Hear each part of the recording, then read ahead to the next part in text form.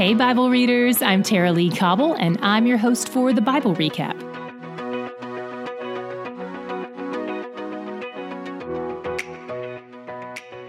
The Israelites have just set foot in the Promised Land as a nation for the first time. This is the partial fulfillment of something God promised them approximately 750 years earlier when he first called Abraham in Genesis 12. More fulfillment will come when they take the land, but at this point, their enemies, the Canaanites, still live there. The first city they plan to take is Jericho, a town near the eastern border of the Promised Land. But before they do that, God wants them to be fully prepared. In God's economy, preparing for battle has very little to do with sharpening your weapons. It has everything to do with preparing your heart.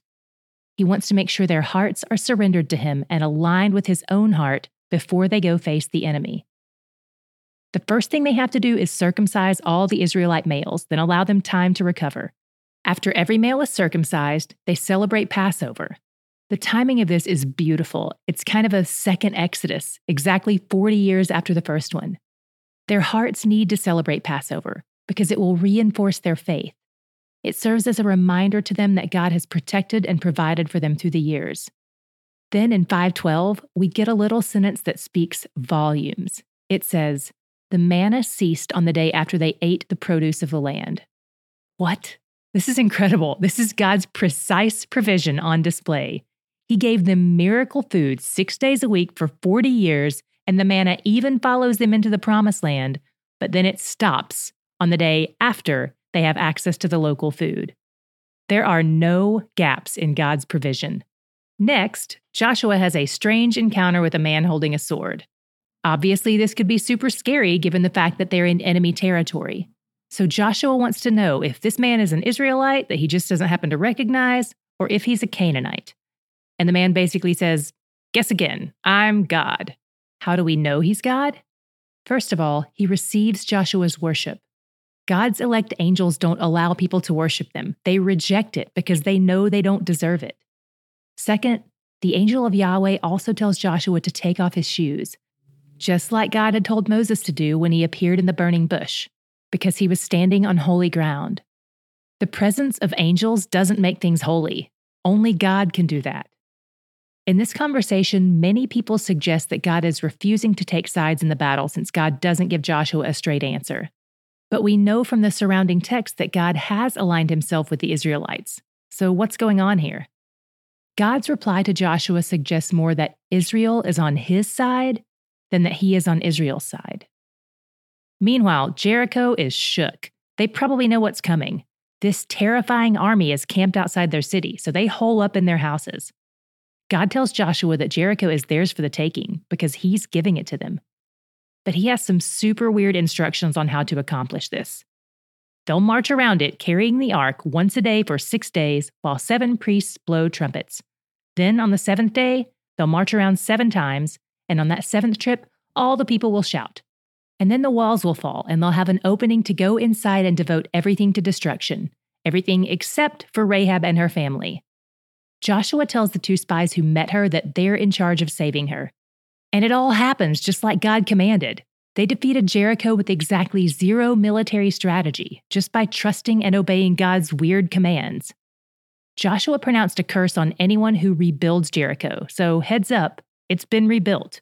We'll get to that later, but just remember this curse. Another thing Joshua emphasized before they took the land was that the Israelite soldiers aren't allowed to take any plunder for themselves. Any plunder they take was supposed to be set apart and devoted to God, kind of like a first fruits offering from their first conquest in the Promised Land. So, bad news, a guy named Achan secretly took some stuff for himself. Some commentators estimate the value of this stuff to be approximately the amount a worker would earn in his entire life. Meanwhile, Joshua makes a classic leadership mistake. He's probably overconfident from their defeat of Jericho, forgetting that they won because they walked in obedience to God's commands. So he sends his people to go take over another city, but without consulting God first. So the Israelites go to take over the city of Ai, and not only did the Israelites lose, but about 36 men died in the process. Joshua is overcome with grief, and he begins to doubt God, thinking God had betrayed them. He appeals to God in much the same way Moses used to when they were in trouble. But God points the finger back at the Israelites, all of them. Since God views the Israelites as a unit, One man's sin has impacted the whole. Achan is personally responsible for his spiritual adultery, but the whole community is affected. God is angry at them all, and he tells Joshua how to deal with the guilty party. And since Achan's sin represents spiritual adultery against God, not just theft, it requires the death penalty. The next morning, God supernaturally identifies Achan from the tribe of Judah as the man who has committed the sin. Even though Achan is from the most esteemed tribe, he's rejected from the people of Israel because his heart isn't devoted to God. This is important. We're already seeing through the rescue of Rahab the Canaanite and the rejection of Achan the Israelite that being a part of God's people, the Israelites, has nothing to do with race or genes and everything to do with your heart. Those whose hearts are devoted to Yahweh are welcomed into his family, even if they're strangers and foreigners. And those whose hearts reject Yahweh, even if they're Israelites by birth, are not counted among his people. God's family is made up of people with new hearts, not similar DNA. Achan and his family are stoned for his adultery. And because Deuteronomy 24:16 tells us that children aren't to be put to death for their father's sins, it seems to indicate that his family may have played a role in his sin or in concealing it. God takes this stuff seriously. After all this happens, God commands them to try again at defeating Ai, because this time they'll win. And this time, he says they can take the plunder. How ironic is that for Achan? If only he had waited. Using a clever military strategy, they defeat the city, keep its livestock and plunder for themselves, then set it on fire. And again, it's important for us to remember that when they destroy these cities, it's serving the purpose of God's judgment on its inhabitants for their wickedness, as well as providing the promised land for the Israelites. After the battle, Joshua builds an altar to God and follows the instructions God gave them back in Deuteronomy 11, speaking the curses from Mount Ebal and the blessings from Mount Gerizim. Then Joshua renews the covenant with the people by reading it to them aloud. We covered a lot of ground today, so where did you see your God shot? Mine was as they were taking their first 6 trips around the city of Jericho. They'd get up, make their circle, a few of them would blow some trumpets, then they'd go back to their camp and do it all over again the next day. All this walking around seems like such a waste of time. If I were in that army, I would probably be like, what is the point of this? We're accomplishing nothing. Maybe if we're honest, we feel like that some days in our reading plan, or in prayer, or in Sabbath, or fill in the blank.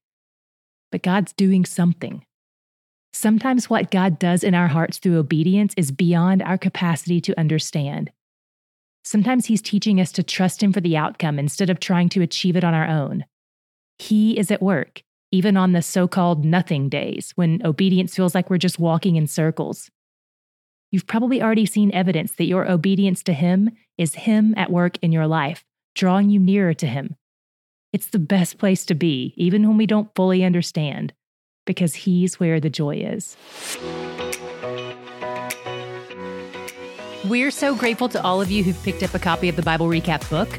Maybe you've got a copy of Big Blue, that's what we affectionately call the original hardback version, or maybe you've got the vegan leather deluxe edition. Either way, it's a great option for you visual learners out there, people who like to take notes while you read, or people who just want to unplug from the digital world a bit, or maybe who don't like the sound of my voice. The basic contents of the book are similar to what you're hearing on the daily podcast, but instead of listening to the recap for 8 minutes a day, you read the recap for 2 pages a day. And high five to those of you who do both simultaneously. But if you haven't picked up a copy yet, or you want to get one for a friend, you can find the Bible Recap book wherever books are sold, including online, in brick and mortar stores, and even in airports, grocery stores. You can also find it in our store. Just click the link in the show notes or visit thebiblerecap.com/books. Today's podcast is brought to you by Way FM. They understand life can feel overwhelming and lonely sometimes, so to help you feel known, loved, and prayed for, they've created a space where you can receive prayer and pray for others. They call it the Prayer Wall. Check it out at wayfm.com/pray or click the link in the show notes.